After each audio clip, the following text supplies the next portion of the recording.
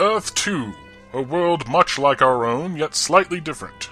There, young and old have joined forces to battle evil, the newest heroes joining the champions of the Golden Age, presenting Tales of the Justice Society of America.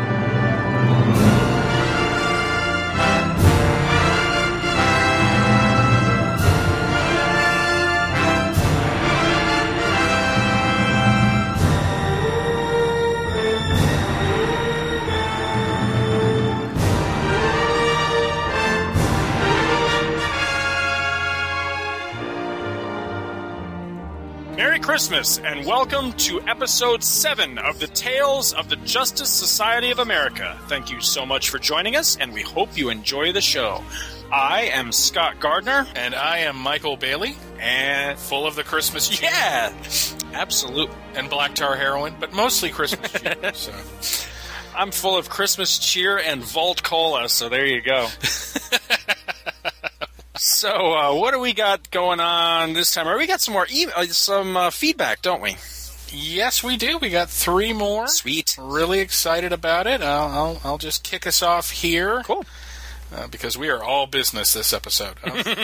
Besides, the last one ran almost 2 That hours. reminds me, by the way, I'm glad that you brought that up because I feel like I need to come clean to our listeners. You know, I deeply apologize that the episode was late. We really are shooting for releasing on Fridays, and, well, I can't beat around the bush.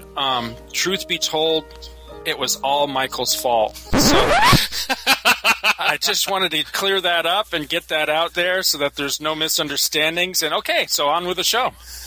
You got to give me a second to climb out from under this bush you just threw me under. Actually, folks, he's absolutely right. It was me. Actually, it was work. No, It's true. If I would, no, this is a team effort, and although I will not hesitate to throw you under the bus, no, I was just kidding. That was totally just a joke. It's okay. It's fine. They'll live. They'll survive until the next episode gets posted. They'll be just fine. We did get 2 emails though, so.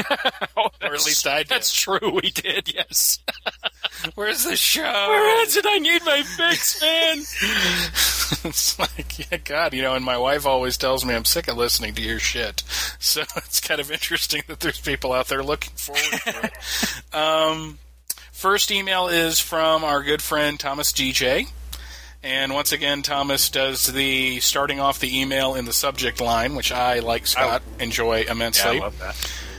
And it says, the mark of a truly entertaining podcast is how you can't decide on your favorite moment. The description of Carter Hall as 70s suave. The discussion of Dr. Midnight's driving the JSA car. The rather colorful speculation on what Ocean Master is doing to Aquaman on the DC special cover.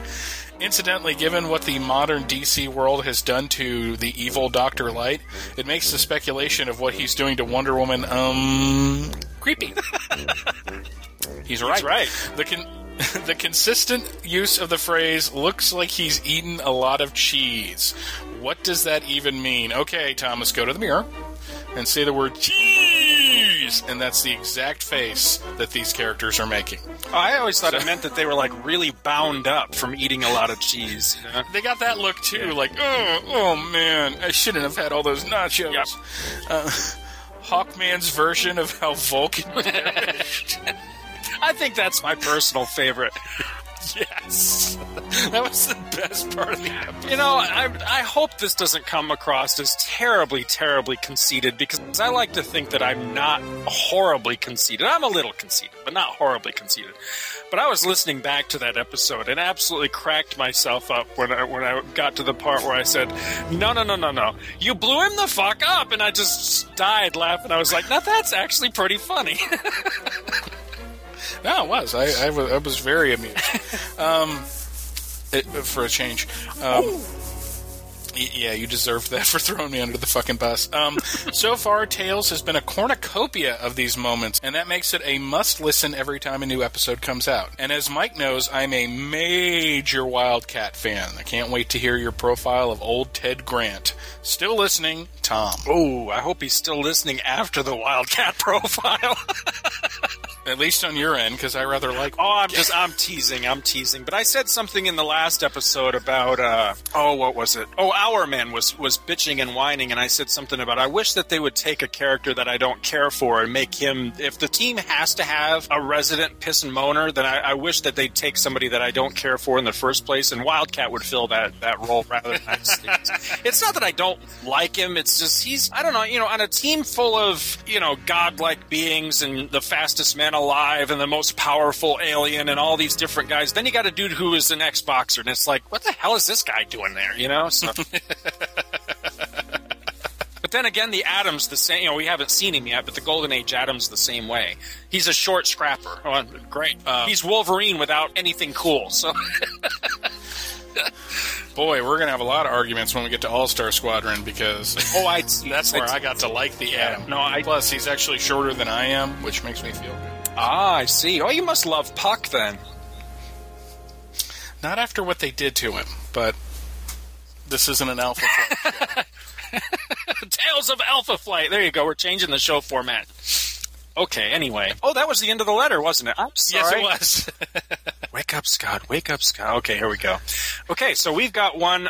Next one's from Jose Rivera, and this one goes, this was a hilarious episode thanks to the denial of murder, a blind man driving a flying car. See, everybody likes that one. And Flash all but getting his wife to give his team a Dear JSA, my son Jay cannot continue this fight. Signed Epstein's mother letter. I love that. I was at work on my break when you mentioned on page 19 that Alan Scott's basically screaming to the heavens, why, God, why? And I literally did a laughing spit take. It's not an easy thing to explain to your coworkers, but luckily no one cared as it was comics related. Going through my aunt's old comics, I can't tell you how many of these bodybuilding ads I came across in one issue. This was probably the best example of them going overboard. Had I been a little older, I probably would have developed a complex. I'm 33. I'm getting a complex already. Yeah, it's not really until we started doing these ads specifically and really paying attention to them that, it hit me too. I was like, damn, there were a lot of them. I mean, I was always aware of, all the Charles Atlas ads, but, so many in one issue, that's crazy. Yeah, they were definitely trying to send a message, I think. This was the first time I was able to read the issue along with you guys, and boy, was it fun. I've been debating whether or not to pick up the 2 trade paperbacks of this run to read along or to hunt down the back issues because then I can enjoy the ads too. It's a dilemma. I would just say, now of course, this is me being free with someone else's money, of course, but I would say track down the back issues. I'm not a trade guy to begin with. I doubt that the ads are in there. And I doubt seriously that there's any sort of bonus content, like DVD extras. So I would say track down the back issues. They shouldn't be, and this is me not being terribly up on what the current back issue market's like these days, but they shouldn't be terribly expensive, I wouldn't think. Except maybe number 58 is probably expensive. They've calmed down a little because right around the time of Infinite Crisis back in 2005, 2006, 58 was going for $65. Yeah, I sold one right around that time, totally not thinking about the Power Girl angle of it, and I would have been happy to get $1 for it, And I slapped it up on eBay, and the copy I had just happened to be just about pristine mint. And I can't remember what I got for it, but it was a hell of a lot more money than I thought. It was at least 50 or $60. It was a lot of money, and it really shocked me. I was like, whoa, really? And then, later on it kicked in, oh, yeah, duh, that's right. She's kind of important right now, so. But the rest of the series should be, if you get a good eBay lot, or if you start hitting The back issue bins. I've never seen one in a 50-cent box, but that. Oh yeah, I do. Yeah, every once in a while I do, but it's usually right towards the end of the series. Those Staten issues I'll see in the 50-cent stuff. The ones that the last I was aware are the ones that can be kind of pricey. Is when All-Star folds again in the title. Well, basically what happens is, I forget what issue number it is. Mike, help me out here if you remember. I think it's like 74. Yes, is the last issue, and then although the title folds, the team continues in Adventure Comics, which was an anthology title at the time. Some of those issues of Adventure can be hard to find and pricey. Last I checked, yes. Yeah. Yes. Oh my God. Yes. He goes on to say, finally, on the Hostess ad, why did Superman bother? This was an alien who wanted to commit genocide but was turned thanks to refined sugar. I love the clerk's face on the fourth panel. He's looking at Superman as if to say, really? This was your argument to save the lives of billions? Sure, why not? After reading this, I could see the clerk going to Superman and saying, look, I know you're a superhero and all, but that won't matter when my inventory comes up short this month. So either pay for them or get those boxes back. You're trying to stop murder. I'm preventing theft. I love it. As always, keep up the amazing work. Jose Rivera. Thank you very much, Jose. That was very funny. He's absolutely right. Yes. Alrighty, last one for this week is from Dion Cottrell, our regular listener. Thanks as always, he writes, for reading my remarks on the air. Pleased to hear that you've had such a strong response from listeners, including so many emails. Here's hoping the audience gets even larger from here. Until next week, Dion. His comments include, 1. I support the idea of adding creator spotlights, perhaps alternating with the current character recaps. As longtime JSA fans know, there have been any number of excellent creators involved with the franchise over the years, and it's their contributions that make the characters/stories as memorable as they were. While I enjoy the concept of Earth 2, etc., regardless, Jerry Conway, Paul Levitz, Keith Giffen, Joe Staten, Roy Thomas, Jerry Ordway, and many, many others deserve a huge amount of credit for making the comics as successful as they've been over the last 35 years. We really haven't discussed this idea that came up about the creator spotlights, and I'm wondering what you think about it, because I've got a couple ideas on that, and I'm wondering what your angle is. If we want to talk about when we get to a certain point, like Jerry Conway has just left. Mm-hmm. With this issue, as a matter of fact, Paul Levitz takes over as the full-time writer. Right. Maybe a good idea to kind of look at his career up until this point, which was rather substantial, especially over at Marvel, where he, killed Gwen Stacy. So, well, here's what I'm thinking is that, the idea came up to alternate or something like that, but what I'm thinking is that right now, granted, there's not a horrible amount of characters, but once we get to All-Star Squadron, I can see us possibly never even getting through as many characters as there will be. I mean, there's literally that many characters to cover. So while I'm loath to add even more time to episodes, because I really would like to try to keep us to that hour and a half mark or thereabouts, I'm not going to sweat the time too much as long as people, aren't bitching at us that we're running too long. Maybe we could add in an actual, creator spotlight as well as the character spotlight, especially when we're a little light on the character, because, last time around we did the Golden Age Superman and really didn't have a whole lot to say. So, I mean, I like the idea. Yeah, so do I. Cool.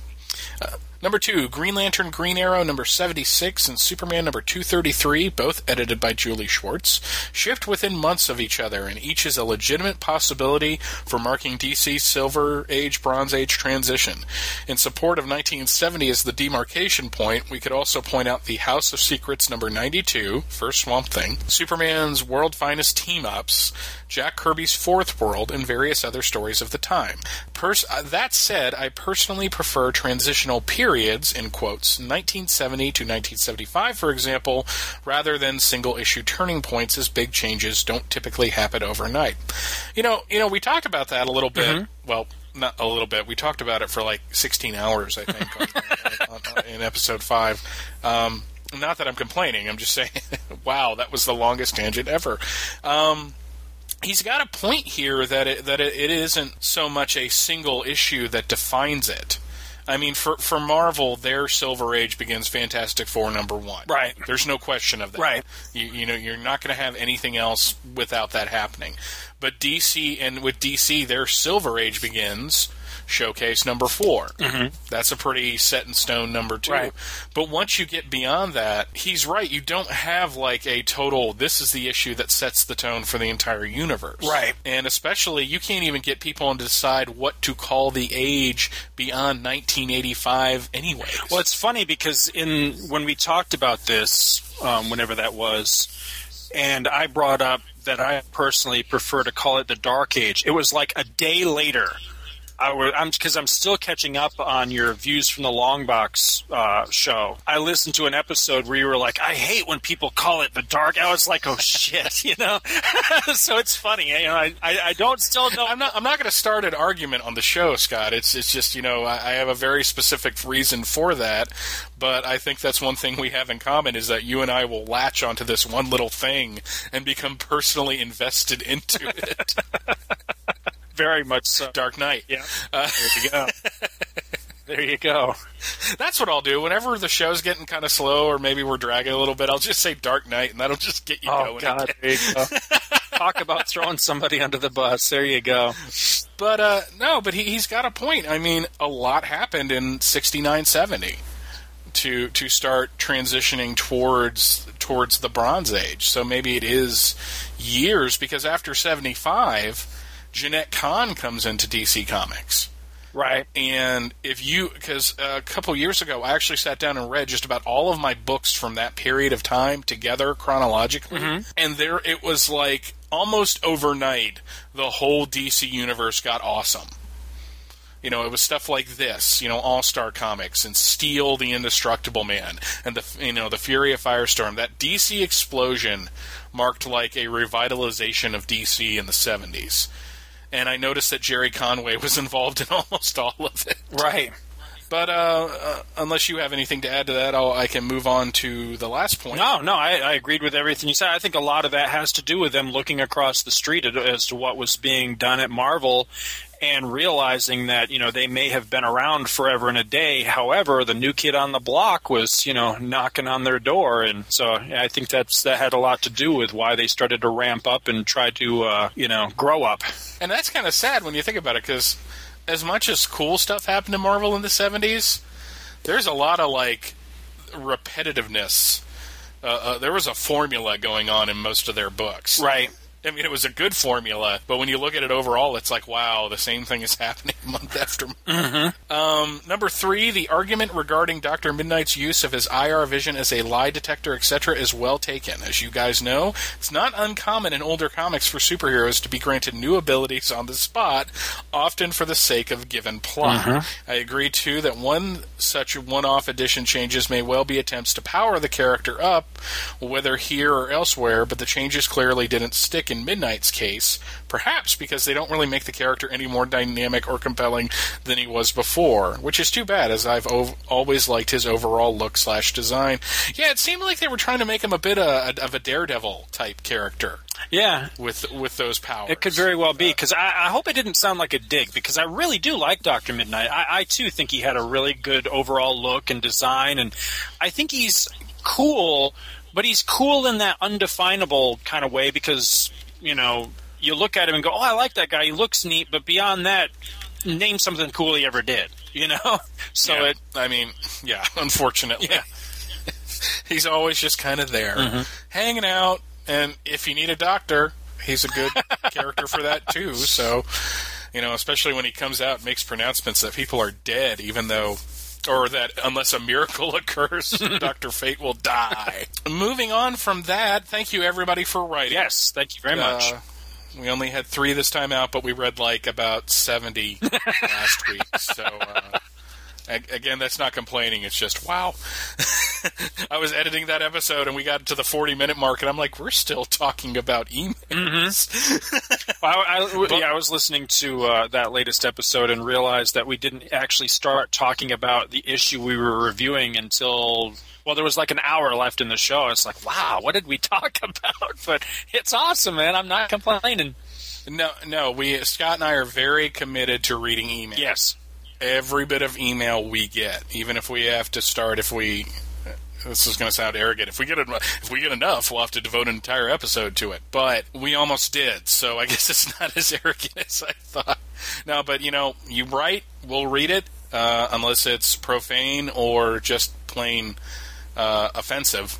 I like profane, though. Well, profane as in supporting certain theories and ideas that maybe don't reflect ours and have nothing to do with comic books. I see what you're saying. And to that one guy, stop telling us that we won a tobacco contest and are getting like 1 million GBP because that's not funny, especially with how much money I don't have right now. So it's just like, oh, it's spam. All right, this has nothing to do with anything, but you reminded me of something, and I thought you might find this humorous, since you also are originally a northerner, now trapped in the South like myself. Yeah. I went to the pool this summer, over by where my in-laws live, and they have their list of rules up, no pissing in the pool and stuff like that, and somebody had a handwritten sign up that said, no profound language, and I got a real kick out of that. No profound language. I'm going to dive in the pool, but is the pool diving us up? Okay, pal, you're out. Get out. No. We don't want any kind of talk there here. No, you, free thinker, out of the pool. You look into the pool. The pool also looks into you.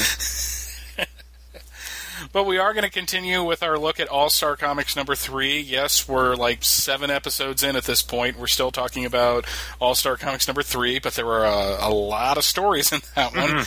Between last week we discussed Hourman. This week we're going to discuss Sandman, but there is a one-page gag here of the Golden Age Red Tornado. If you're unfamiliar with this character, it was basically this very, how do I describe her, healthy woman in a neighborhood that basically adopted a superhero identity to impress her kids.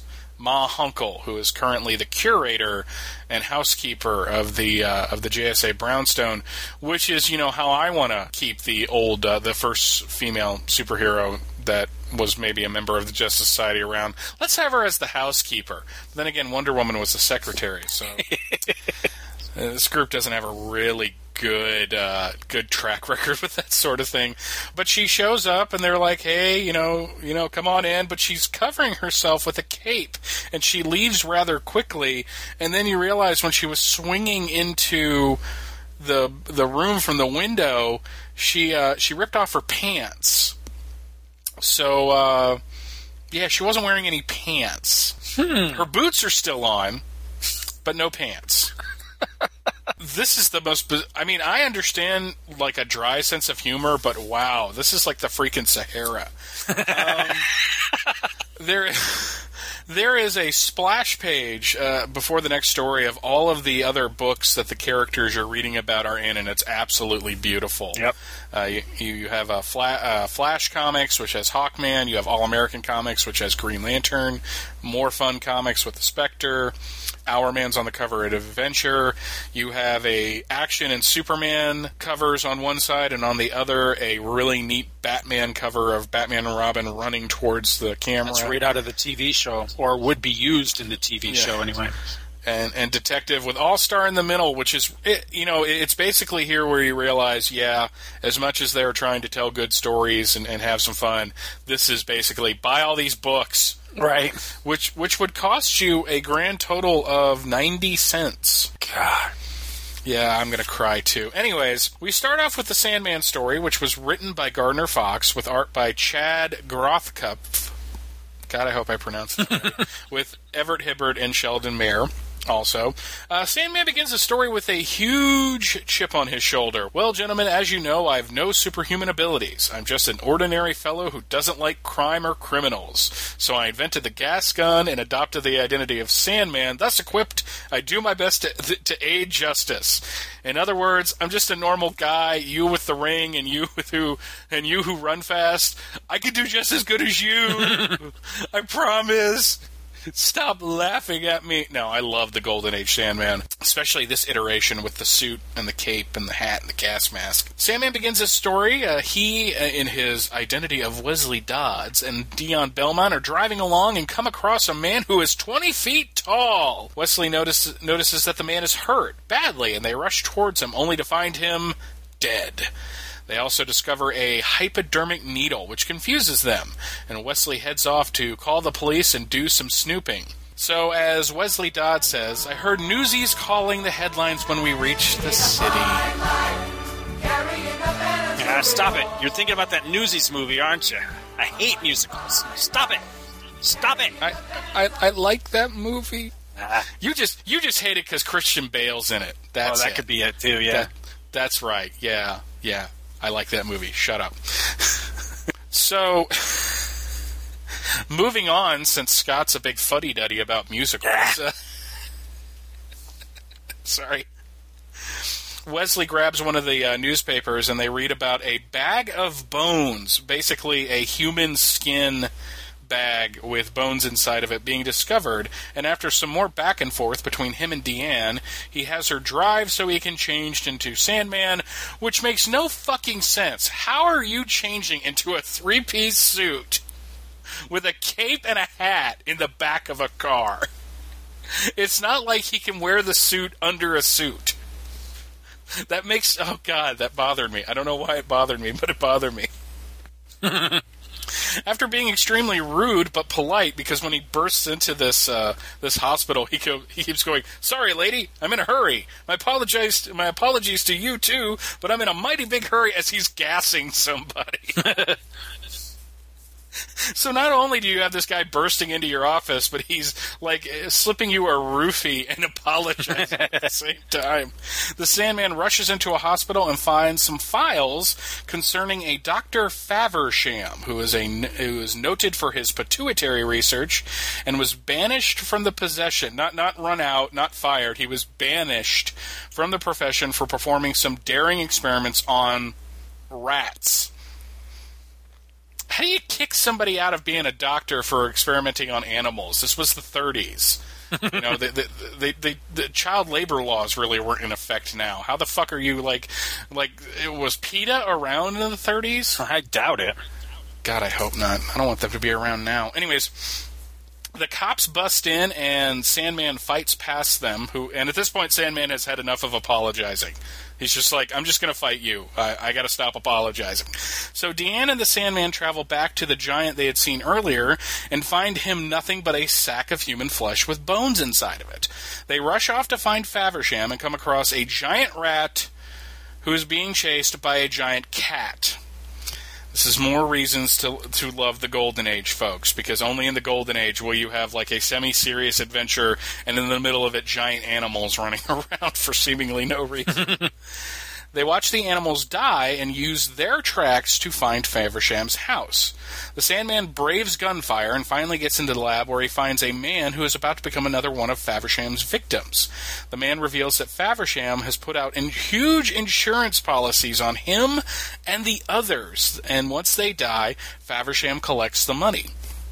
Faversham shows up and through dumb luck, the bullet he fires at point-blank range misses. So Sandman knocks Faversham out and wraps up the case a little too quickly for me. But you know what? This is the second story in a row that came down to insurance fraud.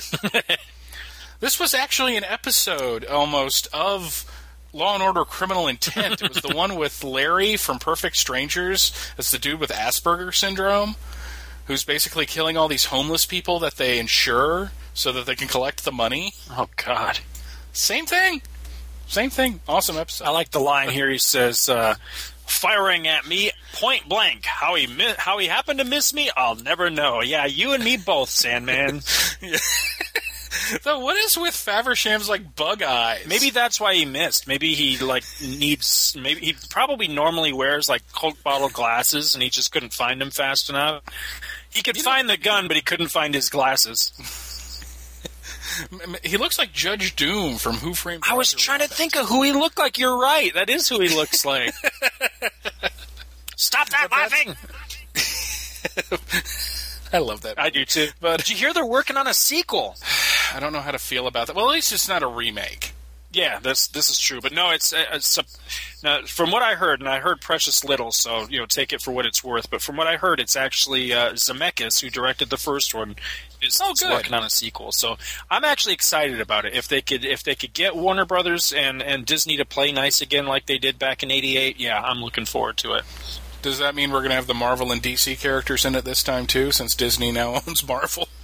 Ooh, that could be cool because Spider-Man was in the book that became the movie, so you never know. What was that book called? It wasn't Who Framed Roger Censored Roger Rabbit. Yeah, that's right. I've never read it, but I saw the cover. It's at best, but it's yeah.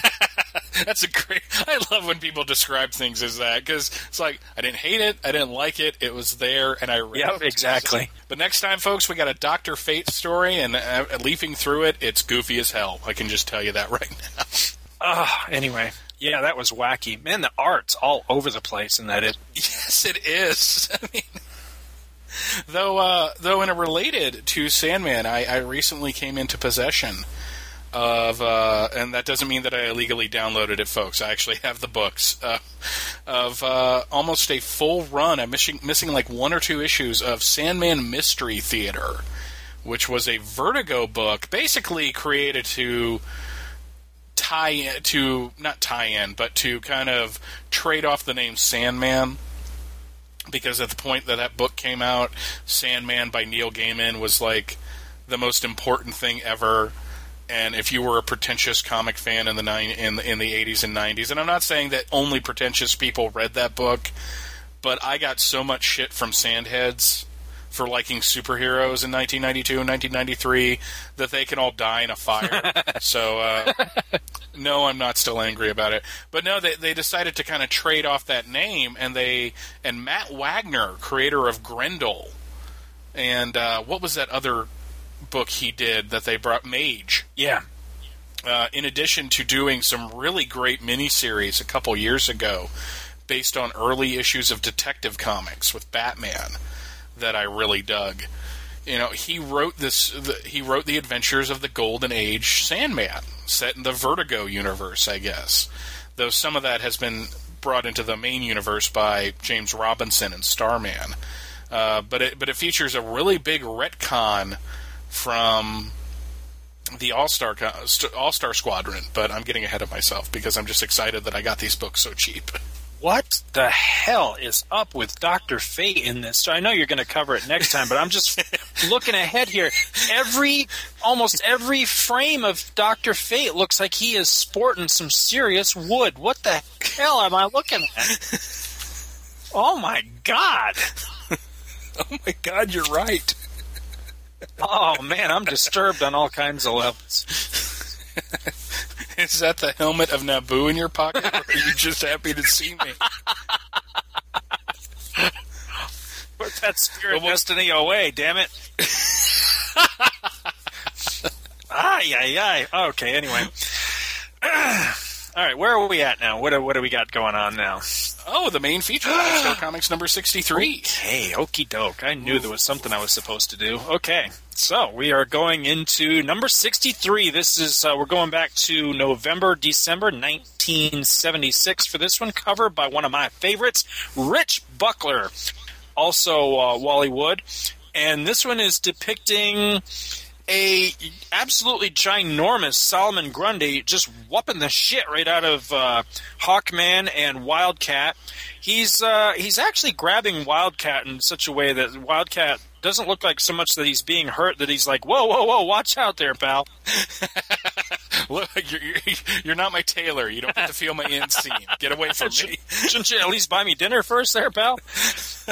We got the Fiddler in the background, and we got Power Girl coming up from behind Grundy. But I really do like the cover. It's I I don't know that Buckler and Wood make the best team, but I still really like it. I can see elements of both artists in there. And then it's got a little inset picture of Dr. Fate on the table. Now, he doesn't have his helmet on. It's just a blonde guy with a blue shirt laying there. And every time I catch just a quick glimpse of this cover, it always looks like either Captain America to me. I guess just because of the way a piece of machinery is placed there, it almost looks like the edge of the star on his outfit. And then if you look at it real close, he looks a lot like Val Kilmer to me in that picture as well. But yes, he does. Yeah. Oh my, he really does. Maybe he'd be as boring of a Kent Nelson as he was as a Bruce Wayne. Oh, harsh. I'm sorry. I actually have nice things to say about Batman Forever. I do too. I like that one. We got, I don't know, was this on the last issue where it says the legendary Justice Society of America at the top? I don't remember if it said that or not. It said something like that, but we are only 3 issues away from the Super Squad going away completely. Thank goodness. Yeah, it still says with the Super Squad on the cover, but yeah, I think they're going to fade away here pretty soon. Okay, so writer on this one is Paul Levitz. Illustrators are Keith Giffen and Wally Wood. Original cover price 30 cents, and the story is entitled The Death of Dr. Fate. Oh, dun, dun, dun, dun, dun. Roll call for this one is Hawkman, Wildcat, Power Girl, Superman, Flash, Green Lantern, The Star-Spangled Kid, Hourman, Dr. Fate, and Dr. Midnight. What an awesome lineup. It is. I'm telling you, all the big ones are there. Okay, so we open to a splash page of Wildcat knocking the daylights out of Hawkman as the fiddler plays and Solomon Grundy looks on. Wildcat, held sway by the awesome sounds the fiddler is laying down, proceeds to beat the holy hell out of the Winged Wonder. The fiddler is intent on having Wildcat kill Hawkman, but stupidly stops playing just so he can gloat. Wildcat snaps out of it, and before the tune can resume, puts the serious smackdown on the fiddler. Solomon Grundy, responding to the pleas of his teammate, joins the fight. Wildcat is completely outclassed by Solomon Grundy and about to have his brains bashed in when Power Girl triumphantly reappears and saves her pal. Wildcat asks how she freed herself from being buried underground last issue, and she says that, quote, Xanadu misjudged how much digging a healthy young Kryptonian can do. Now, don't I know it? Now, I got a big kick out of this because I am a huge fan of the Super Future Friends podcast, which covers the original Silver Age adventures of the Legion of Superheroes. I highly, highly, highly recommend that show, by the way. And I'm always shocked, amazed, and deeply disturbed when they point out the absurd amount of digging, tunneling, and general earth moving that Superboy and Supergirl did in all those old stories. It's freaky and unnatural and hysterical. I'm serious. They actually keep a tally now whether or not there's tunneling in each issue that they repeat. And 9 times out of 10, there is tunneling involved. It's just I have to start listening bizarre. to that show more because I like them. Oh, yeah, they are very, very funny. Anyhow, Superman turns back up as well, having freed himself, and he and Power Girl fly Grundy away and drop him into the cooling volcano. Hawkman, whom I expected to be worse for the wear, I mean, after all, Wildcat is a former undefeated heavyweight champ who, beat the fertilizer out of him.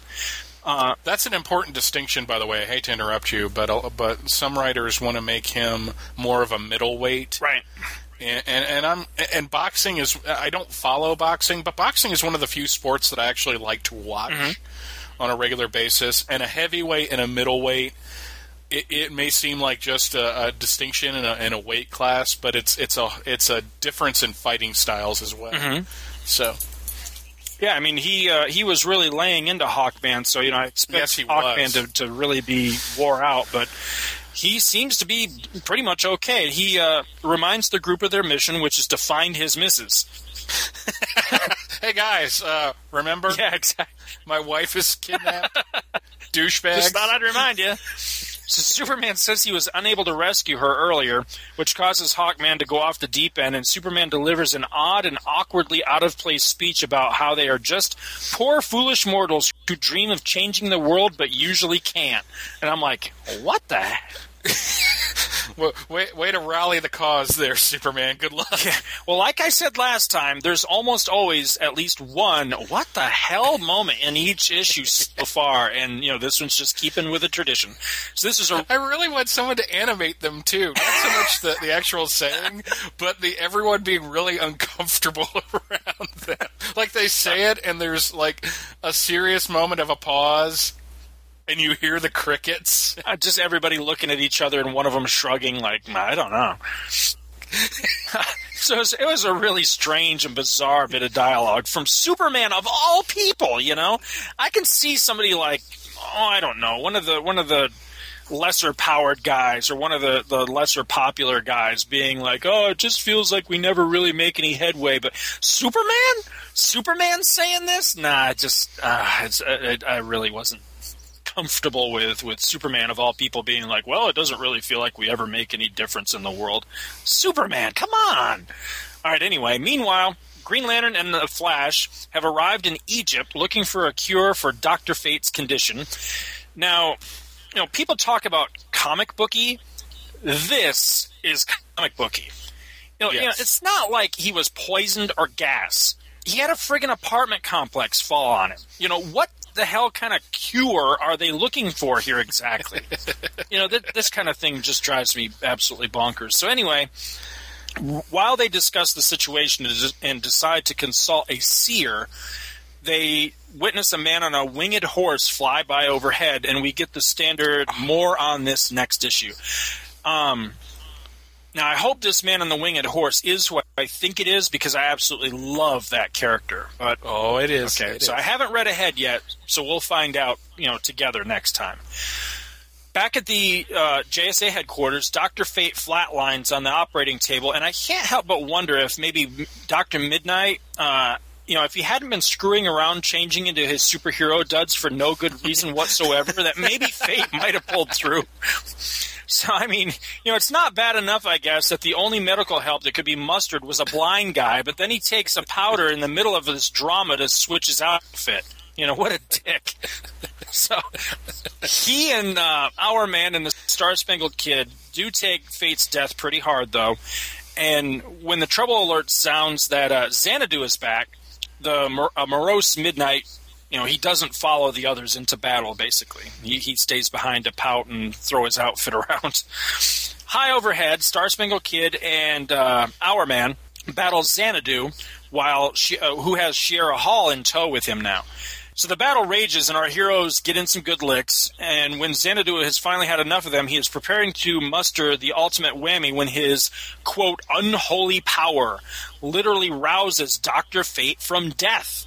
Fate rises and blasts Xanadu.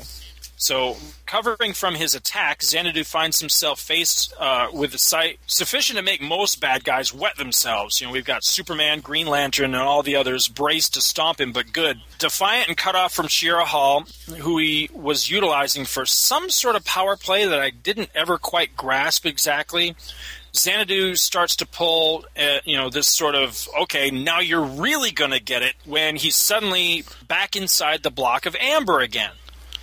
And Dr. Fate, channeling Joe Quesada, says it's magic and has re-imprisoned Xanadu. Don't think about it, it's there. You go. I knew you'd like that. Crisis averted. So, in the epilogue, Superman announces his retirement, which, I gotta be honest, it read to me like he was saying, I'm Superman, and I got more important shit to do than hang with you assholes. And he insists that Power Girl be elected to full membership in his place. And somewhere, Icicle, leader of the Injustice Society, plots to strike at the JSA through its weakest link. Our Man? Our Man's the weakest link? I don't know, maybe because he's been doing so much pissing and moaning, but yeah. And that's pretty much the issue. As much as I liked the fight in the beginning, because I did, I really enjoyed it. It was a good comic book fight scene. Just with the whole Xanadu thing going on in the background, it just felt, like I said last at the end of last issue, it feels like out of place. I know they're setting up something else, but it's not done smoothly. It's just like all of a sudden the Fiddler and Solomon Grundy want pants too are attacking Wildcat and Hawkman. And I guess if you're going to have backup, Solomon Grundy's the guy you want at your point. Oh, yeah. Because who's really going to kick your ass after that? It's like, you beat me, you got to deal with the with the undead zombie behind me. And he's been to the moon and back, because they mentioned that. Yeah, that's actually one of my notes that we can talk about that if you like. You know, people talk about the early Marvel's cross-continuity, but, you know, they mention here Superman 301, and that really does play into the Solomon Grundy part of here. You know, I really like that it's tied together so well, because Superman 301 mentions All-Star Comics, you know, when it tells about how, you know, it sets the whole Grundy story up. And then, you know, Grundy's appearance here references back to Superman 301, which has just happened. I love that issue, by the way. It's one of my favorite and earliest comic book memories. You know, I used to go to one of my grandmother's, you know, her house, and she had this small stack of, you know, comics that had belonged to my uncles. And Superman 301 was in there, and I used to read it and reread that issue. I loved it, and it was nothing but this huge knockdown, drag-out fight between Superman and Solomon Grundy, beautifully illustrated by Jose Luis Garcia Lopez. Yes. And just a great story. I highly recommend it. And it was reprinted in Best of DC number 32. Really, really good issue of Superman. Well, in all honesty, after Superman number 300, which I've never liked. That's the sort of Elseworlds kind of story where he comes to Earth modern day. Oh, I like that story. I've got lots of issues of that story. But he comes to Earth on February 29th of 1976. So again, it's my birthday, literally. So I have some connection to it, but we're not going to get into that right now. Maybe at some point on Back to the Bins, I'll bring that around to read and talk about. Absolutely, I'd love to. I loved the fact that Wildcat was thinking that he was in the ring when he was fighting, when he was beating on Hawkman. And I just had this image. This is a man. I didn't know that he had given up being a boxer to be Wildcat. I was unaware of that until I read this. But there's something like he's trying to... The music that he's listening to is having him reclaim his glory in the boxing ring. And there's something kind of sad about that when I was really thinking about it. Thinking about it a little too much for the fight scene that it was. But it's just, I literally heard the crowd cheering, and, you know, the thing of the bell ringing and all that, and maybe a little bit of Rocky music thrown in, even though that was a couple decades before. You know, Ted Grant, you know, maybe Ted Grant was going to fly now. I don't know. But I really dug it. I really did. Now, you said he gave up his career as a boxer to be Wildcat. I guess I wasn't really aware of that either. I always thought that it was, you know, he was the boxer. He retired as a boxer, then became Wildcat, you know, I guess like for something to do or something. I didn't realize he actually sacrificed one for the other. That's kind of interesting. Yeah, boxers' fists are considered lethal weapons in a court of law, and Ted Grant's retired from the ring as undefeated champion to wear the Wildcat mask. I'm like, oh, okay, that's kind of weird. I thought he was boxing all the way through, but shows what the hell I know. Page 4, we have another cheese moment with Solomon Grundy there in that last panel. Let me see, page. Oh, yeah. Grundy is just so all over the place artistically in this issue. Yes. I mean, he does not look the same from panel to panel. Well, I noticed his dialogue is totally Hulk dialogue, too. Yeah. You know, they actually, decades, literally later in that Justice League episode where they were aping the Defenders, Solomon Grundy's dialogue was very, very Hulk-like. Solomon Grundy mad. Solomon Grundy smash. And, of course, as I said before, Solomon Grundy want pants, too. Makes me laugh every time. I loved Superman and Power Girl showing up to take on Grundy. Because they're really the only ones that are going to be able to take him down. That's why I like Grundy as a villain, though. You know, DC does not have a lot of Hulk-like characters. just brutes that are incredibly strong. Right. That can just tear up a lot of stuff. And as much as I read comics for the stories, and as much as I read them for the characters, I am a sucker for collateral damage heavy fight scenes where two characters are just beating the living piss out of each other. Ooh, I just caught what could possibly be an error.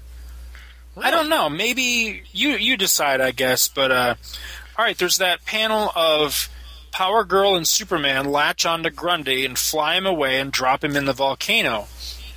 But when Grundy had just fought the Earth 1 Superman in Superman 301, the Earth 1 Superman, who I believe is infinitely more powerful than the Earth 2 Superman, couldn't pick Grundy up for whatever reason. He tried to and was unable to lift him. So that's interesting. I don't know what the whole dynamic of that would be exactly, but interesting.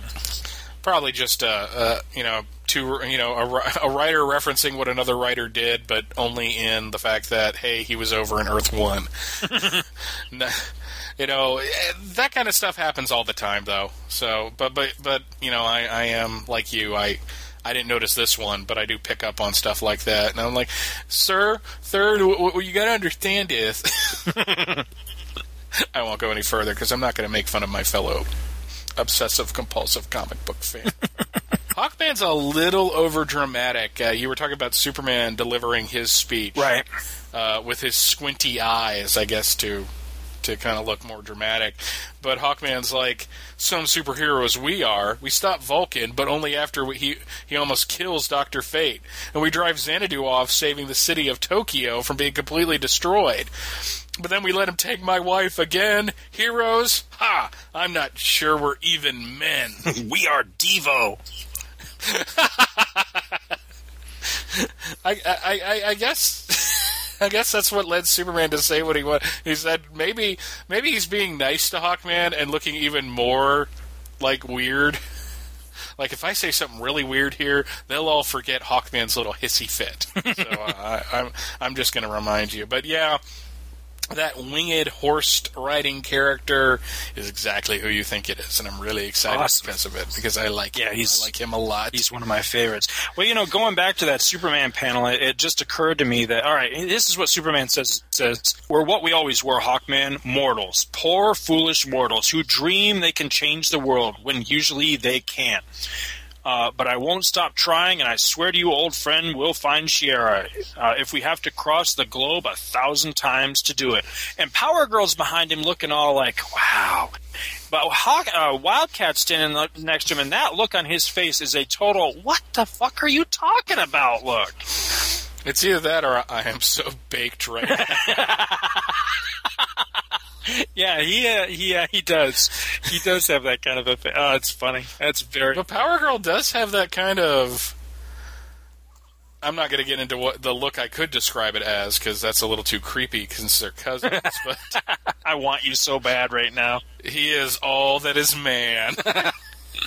On the next page, I'm a little uncomfortable with what that gravity rod looks like, but that's all I'm going to say. I've noticed that many a time in this, and I have refrained from bringing it up, but since you did, yes, it does very much look like like he would be popular with the ladies with such a device, yes. Our man sure gives up easy, though. At the bottom. But Dr. Fate is dead. Our man, are you certain? There's no reading on the screen. He can't have gone that quick. Certain? Gangsters blinded you years ago, Midnight, not me. I'm the man of the hour, and I'm telling you, Dr. Fate's hour is over. What a dick. He's got to remind the blind guy that he's blind, and then just to make sure that Dr. Fate's dead, he punches the machine that was keeping him alive. It's like, man... I like our man, but he's being a douchebag. Though I will say that the shot of our man and Dr. Midnight walking away is kind of dramatic. Yes. You know, they've just lost their friend. It's just given that he pops up alive a couple pages later, takes the wind out of that sail. The rest of this issue is exciting, but in all honesty, it does really nothing for me. Mainly because I don't like Xanadu. Well, speaking of doing nothing for you and not liking Xanadu, what ultimately was the fucking point with this character? You said that it led to something else. Now, if you can tell without spoiling it, I'm just curious what did I say that? Oh, I thought you did. Maybe I misunderstood you. But, I mean, it's worse if there really wasn't any point other than this just gave them somebody to fight for 2 issues because he was lame. Yeah, it just wasn't the best. I mean, I did like the JSA showing up at the end. Mm-hmm. You know, like we're gonna beat you like we rented you. And, Dr. Fate then having his dramatic resurrection. His hands going up and, like he's about to do like a sleepwalking thing. But it just ultimately goes nowhere. Xanadu is an ugly character. It was a terrible movie. I knew. Damn it! I knew you were going to bring that up too. Just a horrible movie. And I love the fact that when he's frozen in the amber again, he is in kind of a disco position. Like, the next time he's resurrected, it's kind of like Dr. What's-His-Name from the Mystery Men movie, who's obsessed with disco. And played by Jeffrey Rush. If you play that Olivia Newton-John music underneath this part, I'm done, man. I'm done. I'm totally done. I'm just telling you right now. Thank you all for being here for the last episode of Tales of the Justice Society of America. Oh, God, no. Now, this is the closest you and this music are ever going to get again, so just suck it up and deal with it, Just ride with it, man. Just ride with it. Well, you were talking about the creepy, I totally want you thing going on with Power Girl. Look at that very last panel of her and Superman together. They're arm in arm, and she's once again giving him that... I want you so bad look. So, yeah, that's just... Oh, God. But, he's the last Kryptonian man. She's the last Kryptonian girl. The cousin thing might be off the table at this point. You never know. Hey, the Atlanta Journal-Constitution, the paper of record in the metro Atlanta area, on their front page back in 2002, did have an article saying that scientists say that, first cousins... not as bad as we once thought. And I'm like, are you really going to put this on the front page of your Southern newspaper? It was under the fold, but still. Sometimes they play to that stereotype so well that I just really, really get amused by it. But I do get the feeling that Superman, Superman's one, he's proud of his cousin. I like that. And he's just like, yeah, there is that. I've got better shit to do in my life than hang around with you douchebags. But it's kind of nice, they had that argument in the previous issue, and this is him going, hey, she's doing a great job, she's my replacement in the team. And even Power Girl is, appreciative of it. And I think Superman's also doing it because he's still pissed with Wildcat. Because I get the feeling that Superman has heard through the superhero grapevine that Wildcat has been giving his cousin some shit. And he's not he knows Ted, and he knows that's how Ted is, so he's not going to go up and say, stop saying that, or I'll, I'm Kryptonian and you're not. But still, it's just like, I get the feeling when he said, and I insist you elect Power Girl to full membership as my replacement, that he was looking Wildcat dead in the eye. Right. Like the crap ends now, jackass. I like Wildcat's in the background going, what? What's with the cosmic scales? I don't know. And I know that's Icicle, but why is everyone else in shadow looking like they're all wearing the same costume? I mean, this gives no hint as to who the rest of the Injustice gang are. I'm kind of glad that they're there, because it seems like we're actually getting back to having some JSA villains. Even though Degaton looked all freaky. It was nice that Brainwave and Degaton were the first 2 people they fought. Right. And why is Hourman the weak link? I forget why. There was a reason they maybe because he's dependent on the Miraclo or or something. Maybe there's some drug. I really don't remember either. That's one thing I do remember though is, where do I see it here? Okay, it was in the letters page. The last letter says something about the artist or something like that. And it in the answer back, it says Wally Wood will no longer be working over Keith Giffen's layouts. He'll be doing the complete. Oh, I see. I misunderstood it. I was going to say this never happens, but I misread this. I thought what it was telling us was that next issue, Keith Giffen will be going solo. And I was really looking forward to that, but I happen to know for a fact that Keith Giffen isn't even in the next issue. So I actually misread it. Wally Wood is going solo with all the art chores next time up, that's fine. I mean, I don't dislike Wally Wood, but I'm disappointed because I really wanted to see more Keith Giffen. But that letter is from Woodhaven, New York. Isn't that near where you grew up? I don't know. It doesn't. I guess I'm remembering that wrong. I apologize. No, I may very well be. It doesn't ring a bell off the top of my head. Alrighty, that about covers the issue, and now we're getting. Oh God, I'm just going to come right out and say this. Last issue was a lot of fun, but the ads were kind of lackluster, and that is all made up for in this. Yes. Because there are just so many great ads. We have the prizes for cash thing. Is that another grit thing at the beginning? Oh, the Olympic way. Oh, God. At least they don't have that creepy superhero guy that the Olympic ads would eventually have. I always got the feeling that he was taken away because of moral charges later on. We're going to skip over the ad that is a listener favorite to cut right to, for a sensational summer, visit the Galaxy of Greatness, the DC line of superstars. Yeah. What do you like on this? I like Cobra. I only have 2 issues, but they're the only 2 issues that, in my opinion, of course, are worth having, which is number 6 and 7, with stunning, beautiful, gorgeous, knock you right out of your socks, Mike Nasser art. And I can't help but feel that title might have lasted a hell of a lot longer if he had been the artist right from the get-go. But I can't remember who was the opening artist on that for the first 5 issues, but it was just lackluster. But man, 6 and 7, if you ever get the opportunity to pick them up, pick them up. Beautiful, beautiful artwork. Really, really good stuff. I will, because doing the show and talking with you and being completely disgusted with DC currently, it's making me go, wow, I need to check out that 70s stuff. Because I have some of it. I have a good chunk, but there's a lot of stuff there that I don't have, so that I will be collecting in single issue form.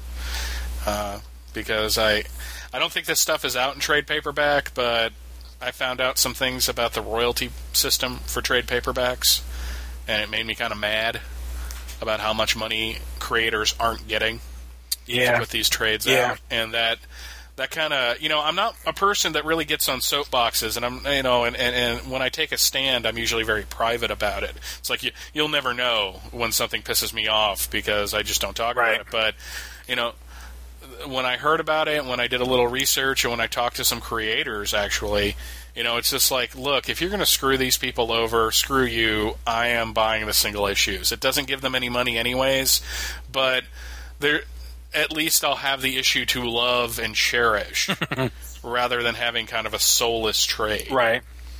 So, eBay and I are about to become really good friends. Well, I know we're running a little long for this one, but I just wanted to throw out there, while I'm thinking about this, I want to invite you personally, Mike. My good buddy Will Sanchez and I, we keep tossing around this idea that unfortunately keeps falling to the back burner, and I really want to dust it off and get it knocked out here sometime in the new year, which is we want to do a show all about the unsung, the unrecognized, the kind of forgotten, if you will, creators in comics over the years. And I'm telling you, Mike Nasser's right near the top of my list because I loved this guy's art. And he just kind of fell off the face of comics one day. He eventually came back and now goes under the name Mike Netzer. And I hate Oh, to say yeah. it, I don't I think remember his hearing about yeah, I don't think his art is as good now. You know, I hate to be harsh, but I just don't. But back during this time in the 70s, he just did a lot of like one-off stuff, you know. But man, I always liked anything he did. He was just a fantastic artist. Anyway, yeah, that Cobra 6 and 7. Teen Titans of this period, which is also in this ad, I didn't think a whole hell of a lot of, although I do like the art in this. I don't know who this artist is, but it looks nice. Detective Yeah, Comics. Detective. Who is that artist? Is that Irv Norvik? It might be. It's an incredibly old-looking Jim Gordon. Yeah. Who apparently raided Clark Kent's wardrobe. He looks more like the Alfred that of day. the television show than he looks like Commissioner. He looks exactly like the Alfred of the television show. Oh my god! Yeah. But speaking of like 70s books that I want to get into, I really want to start getting into 70s Batman, and this ad really made me like excited to do so because Commissioner Gordon kidnapped, the ransom, Batman's secret identity. Mm-hmm. A secret even Commissioner Gordon doesn't know. Yeah, he does. I'm sorry. Yeah, I think he might. Even in this era, he knows Bruce Wayne's Batman. Come on. He's the best cop in Gotham. He put 2 and 2 together. He just doesn't talk about it because, you know, it's not... there's knowing and then there's knowing. Right. And if you know, you have to do something about it. Even though in this time period, Batman got along with the cops. But if you don't know, then it's okay. You know, it's why I think he would talk to Bruce Wayne so freely about police matters.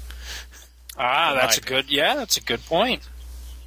But down at the bottom, you do have 2 of the TV series titles, including Super Friends #1. I was never a really big fan of that Super Friends title. If the Super Friends title had the art that they're showing with Superman right there, I might have actually dug it a lot more, but I never cared for the art in that book.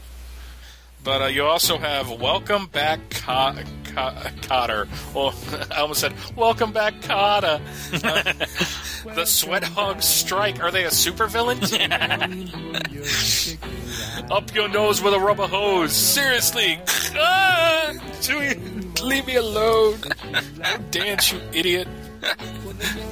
Oh, man. We got a Sugar Daddy, Sugar Mama, and Sugar Babies ad. Rot your teeth. I never liked those. No, I don't either. Especially the Sugar Daddies, because they always broke my freaking teeth. Yep. Hard as a rock. I know we're not supposed to bite Sugar Daddies. There's some commentary from my wife, folks. You're not supposed to bite Sugar Daddies. Slim Jim ad. Gotta love the Slim Jim ads. But the center page is all you. It's all you, dude. God, I love this.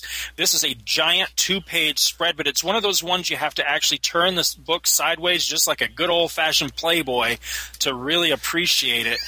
And we got, all right, this is the Saturday morning lineup. You've got, on CBS, you've got 8 a.m., you've got Sylvester and Tweety. 8:30, Bugs Bunny and Roadrunner. 9:30, Tarzan, Lord of the Jungle. I actually kind of dug that show a little bit, even though I wasn't the biggest Tarzan fan in the world. But at 10 through 11 o'clock, you had the Shazam ISIS Hour. And oh my God, did I love Shazam. I loved that show. It was actually a live action show where Billy and this old dude named Mentor, they traveled the highways and byways of the land in... I knew you were going to say that. I love to say that. They had their Winnebago, and they just traveled around, and it was very simple stories, that were made to teach kids nice morality tales and stuff. But damn, I love that show. I really enjoyed it. I even liked, they had 2 different Captain Marvels for that show, and I even liked both of the Captain Marvels. But really, really cool show. ISIS, I have fond memories of, but I tried... I'm sure you... Oh, yeah. But, I tried to watch some of that not long ago, and I found that it didn't... At least to me, it didn't live up very well. But the Shazam stuff... Maybe it's just the fact I just can't be harsh about it because it meant so much to me as a kid. But I've watched that I have it on VHS in like zillionth generation, really, really shitty VHS copies, and still loved the hell out of it. I thought it was a great show. Arc 2 which I only have really vague memories of, but I love the art. By the way, this entire page is Neil Adams, and it's really fantastic artwork. Yes, Arc 2 was a cool show. It was, again, with the Winnebago thing. It was like this space Winnebago, and it was like the last family. This scientist and his family just traveled around like a post-apocalyptic world and did something I can't really remember. The only thing I really remember about that show, other than the space Winnebago that they had, or future Winnebago, was in the very first episode, or at least the first one I ever saw, the father had a real rocket pack and flew around. You ever see those like really huge bulky jet packs that they had back in the 70s? Yeah, he had one on the show, and it was like the big... Was that live action? Yeah, it was a live action show. Oh, okay. I didn't know that. Clue Club, which I don't remember very... Oh, God, I hate this show. It looks lame. It's a Scooby-Doo ripoff, made even worse by the fact that white dog on the page thought that he was the greatest detective in the world. This was something I would watch on USA's Cartoon Express when I was a really little kid, because they would show all of the crappy Hanna-Barbera stuff. And these type of cartoons from the 70s. Yeah, so I never liked it. But the only Scooby-Doo ripoff I ever really got into was Speed Buggy. I loved Speed Buggy. I thought that was a cool. Got Fat Albert and the Cosby Kids. Which, Bill Cosby looks really good in that. I mean, a really nice art there by Adams. Way Out Games. We're talk about some JSA today. Way Out Games, which looks a lot like that Nickelodeon show that my kids watch, where they have to go through like an obstacle course or something. And then the CBS Children's Film Festival, which is hosted by Kukla, Fran, and Ollie, which I never liked. They weirded me the fuck out when they would come on TV. Those are some creepy damn they were puppets, Jesus. Yeah, they were disturbing. I never... The power of Christ compels you. The power of Christ compels you. Let's see what else we got. We got another subscription page, which I like just because of the Neil Adams Superman running at you, holding up a copy of Superman 300 just to taunt Michael. Yes. We commented on this Amazing World of DC Comics last time. It's the same one with Superboy and GL by Mike Grell. What else we got here? We got a return of the Slashfic kid with the Batman Superman hang-ups. So a couple pages later. Oh, okay. Yep. You're a page beyond me. I was looking at the giant 7-foot-tall monster ghost for a doll. You could also get a... Did you have one? No, I didn't. I always look at those... Obeys your commands. Oh, God. Get the hell out of here.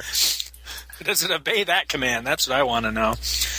Oh, and for the adult comic fans of the time that still lived at Mom, fast track to a cool job. Train at home to be a motorcycle mechanic. Get a job, hippie. Yeah, there you go. All right, now this is the one. All right, I saved this last time around, but I got to comment on it this time. I actually dug it out from my collection so I could talk about it a little bit authoritatively. There's a nice ad here.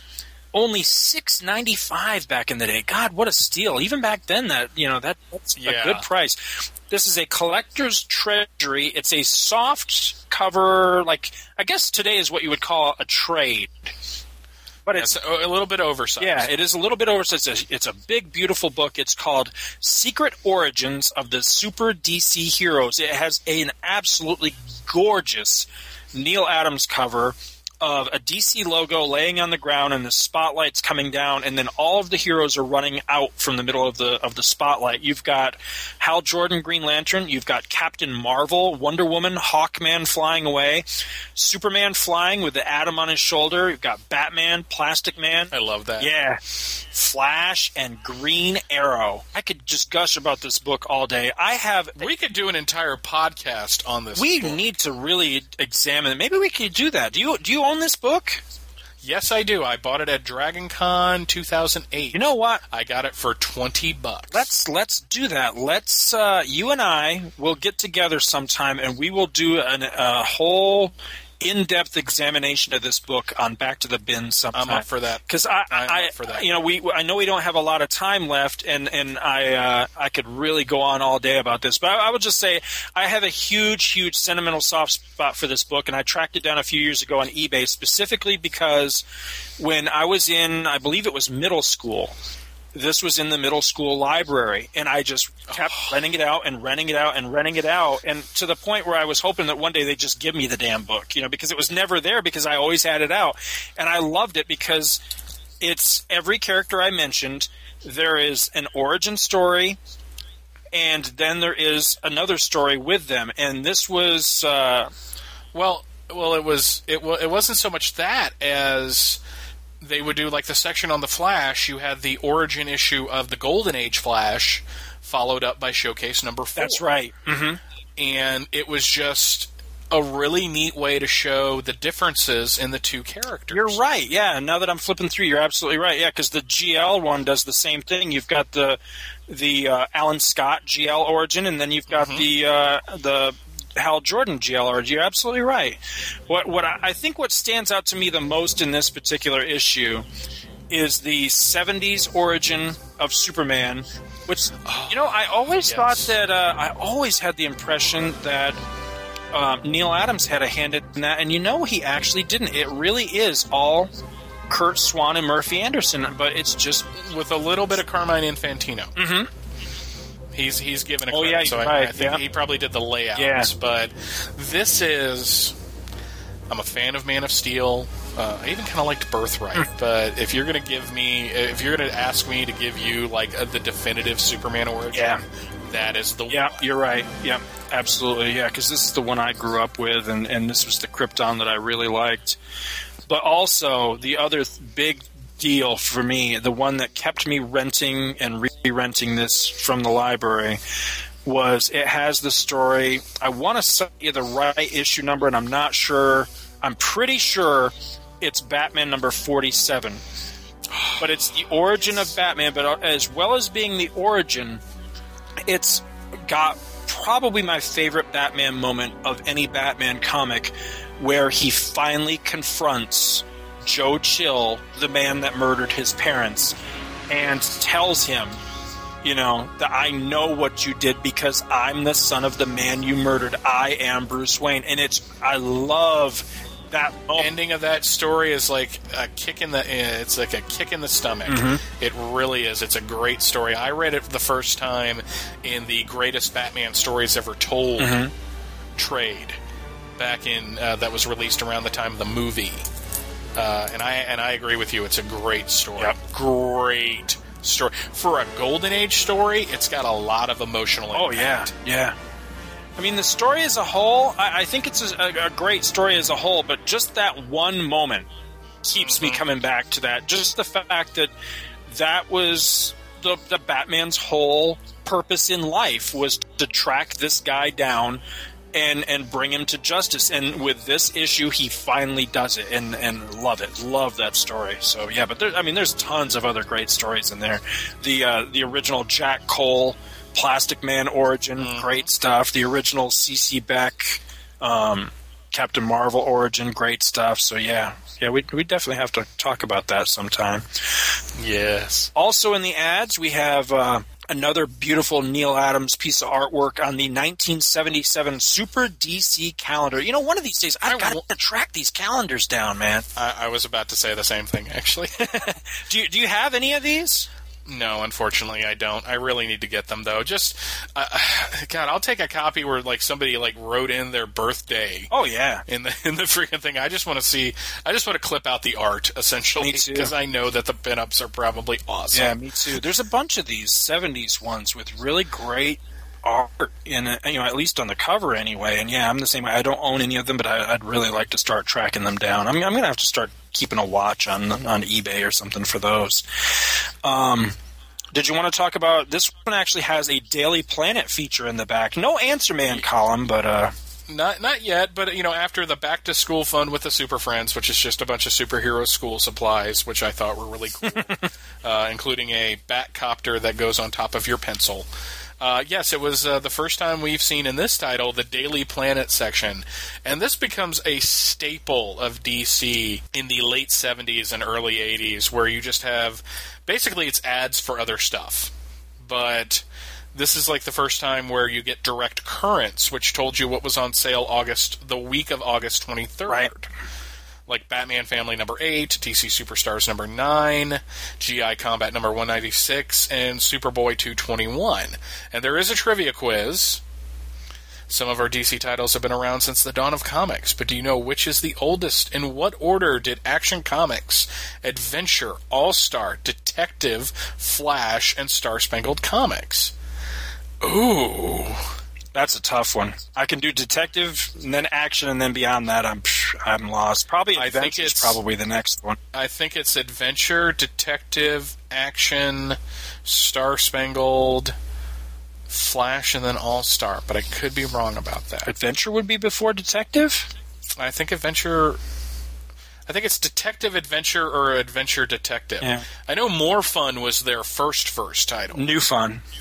Or New Fun. Mm-hmm. I'm looking at your freaking handle on Skype, and I get that wrong. I'm an idiot. Nah, I don't feel bad. No, I mean, it was only New Fun for 6 issues.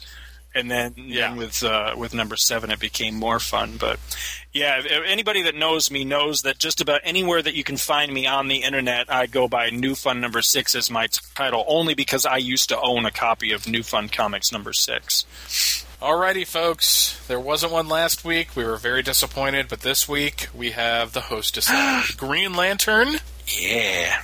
Hal Jordan, and the fruit pie scene. All right. We open with Green Lantern walking in on a scientist, and there's a dude tied up on a chair, and the first bit of dialogue is, "What's going on here?" I'm what's going on here, Green Lantern, and you're what's going down. My name is Dr. Live. Spell that backwards and you'll know what trouble you're in for, my nosy friend. My small nosy friend, that is. Watch yourself, Green Lantern. He's up to no good. You bring me back to size or you'll be sorry, you quack. And why should I? I want to add you to my collection. You fiend! Yes, thank you. There's only one way out of this, or should I say only one way not to get in. The power ring flashes. Boom! And an emerald beam enlarges him and the other captives. Thank you. Go ahead. Thank you. I didn't mind being small in a small bottle, but I was just about to bite into my delicious Hostess apple pie. What? No one wants to do the woman. Hang on, I'll do it. Me too. Only mine was cherry thunder lightly.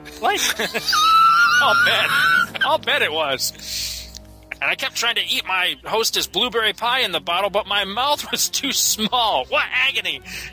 And with real fruit filling, too! Well, folks, now you can have a big time again. Green Lantern, you defeated me. I'll have to change my name to Rasal. Spell it backwards, and you'll know what I mean. Hostess fruit pies. It's no small thing to enjoy such a big taste. And as usual, you get a big delight in every bite of Hostess fruit pies. Oh, my God. Do you get the sense that when Dr. Live said spell his name backwards, that there was like a moment of Green Lantern going, E-V... Oh, evil! Oh, yeah! Now he's Dr. Rasal. Oh, my God. Loser. Yeah. What a great ad. I'm sure that woman has a cherry tender light crust. Wow. Did they do it on purpose, do you think? Do you think they made the woman with the cherry pie? Sometimes, now that I'm an old pervert, I look at some of these things in comic books and think, there's no way that they didn't get the possible double entendres to some of the things that they wrote in these. I really think that it was them sliding it right past kids that wouldn't get it. I really do think that. Alrighty, last part of the episode. Character Spotlight. Character Spotlight this week on Our Man, because he's such a Debbie Downer in the last couple of issues. But Our Man is Rex TikTok Tyler. First appeared in Adventure Comics number 48 and was created by Ken Fitch and Bernard Bailey. Rex was a chemist that worked at Bannermain Chemical, and he invented the Miraclo pill.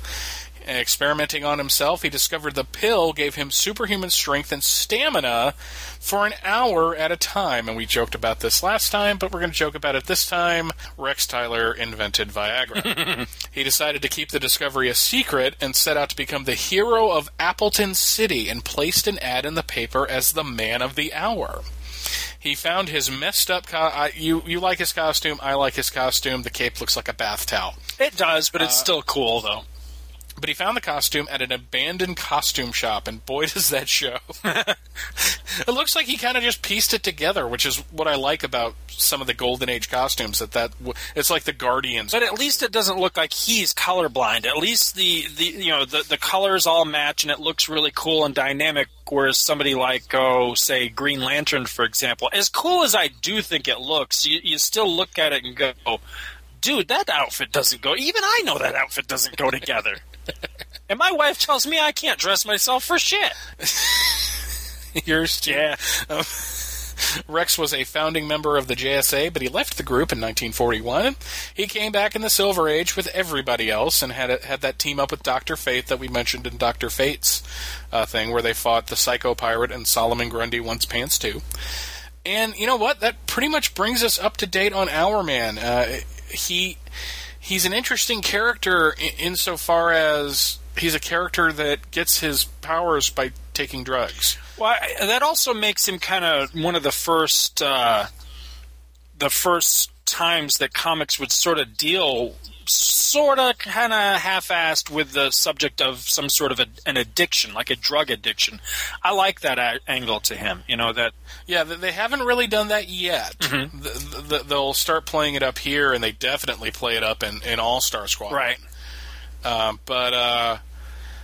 But it's a fine line to ride. It's like that Captain America story. What was that called?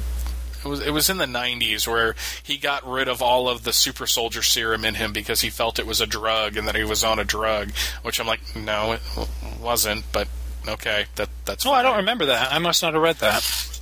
Yeah, it was one of those 6-part bi-weekly stories that Marvel did in the early 90s. That's not the one where he turned all skinny scrawny, is it? No. Okay. No. This is the one that U.S. Agent shows up, and you had a badass fight between the Red Skull and Wilson Fisk, where the Red Skull just freaking owns him. Huh. Because at that point, the Red Skull had the body of Steve Rogers. So this is much later than what I'm thinking. I was thinking this was like a 70s tale. This must be like... No, it's a 90s tale. I gotcha. Yeah, I haven't read a lot of that stuff yet. But I've always kind of liked Hourman in that same way that I like Dr. Midnight. It's just like he's got a cool look about him, but I don't really know that much about the character. And I was never really a big fan of his son, especially that early costume, which looked fucking hideous. See, Hourman to me is one of those characters I latch onto. There's a lot of characters over the years, especially DC, lesser known characters that I've latched onto over the years, thinking one day somebody is going to pick this character up and run with him and make him awesome. And that just happened not long ago with Catman. Catman is, for years, has been one of those characters I thought, God, this guy could be cool. Why doesn't somebody use him? Thank God Gail Simone finally is making him as awesome as I always thought he could be. Someday I think somebody's going to do the same thing with Hourman. I think he's got a lot of potential to be a really awesome character, but for some reason has always pretty much just been one of those kind of cool background guys. But yeah. He's a good supporting hero in the group, but he's not like Jay Garrick or Alan Scott, right, or even freaking Wildcat. One thing that's always driven me a little bit crazy with him is that, and maybe it's just me, but it always seemed to me very inconsistent with the hour at a time thing. Because I always thought it was supposed to be where he only got to do this like once a day or once every so many hours. Yet I know that there's times where I saw him back-to-back pill popping as well. So I never quite got a handle on exactly what was the gimmick. I mean, if he got superpowers for only an hour at a time but could immediately take another pill, I thought that kind of cheapened, defeated. It defeats the purpose of the gimmick, right? because then you're just making him powerful all the time. Right. But the drama there is, oh my God, the hour's about to run out and I'm holding up a building. Right, yeah. Or whatever. That's I actually never saw that story, but that's the story I always wanted to see. Where he's in a life or death struggle with, I don't know, somebody massive like Solomon Grundy or something, and barely holding his own, and then all of a sudden he can feel the Miraclo starting to, that hour's just about up, and what am I going to do now, kind of thing. Those are the stories I think where you can have some really good dynamic tension with him, where he would suddenly go from being all brawn to now, well, I'm going to have to use my brains and get myself out of this situation. I think there's a lot of drama to be had in a story like that. And there's also drama to be had because he's a chemist, so obviously he's very intelligent, especially to invent something like this. So maybe he was the skinny, smart kid in school, and now he has a drug that, or a pill, I guess I should say, that gives him the ability to be the strong, heroic, muscular guy that he's always wanted to be. That would be a good angle too. Yeah, definitely. So, fanfic, here I come. Yeah.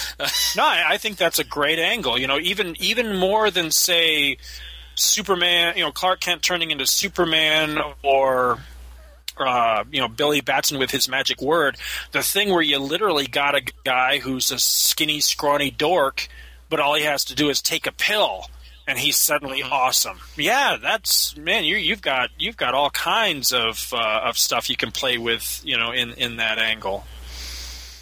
Yeah, especially if you made it a really play on the Jekyll Hyde aspect of that. Make him, totally one of us, Somebody who's make him a stereotypical nerd. As much as I hate the stereotype, it exists for a reason. Make him a stereotypical nerd where he's socially awkward. He's a little funny looking.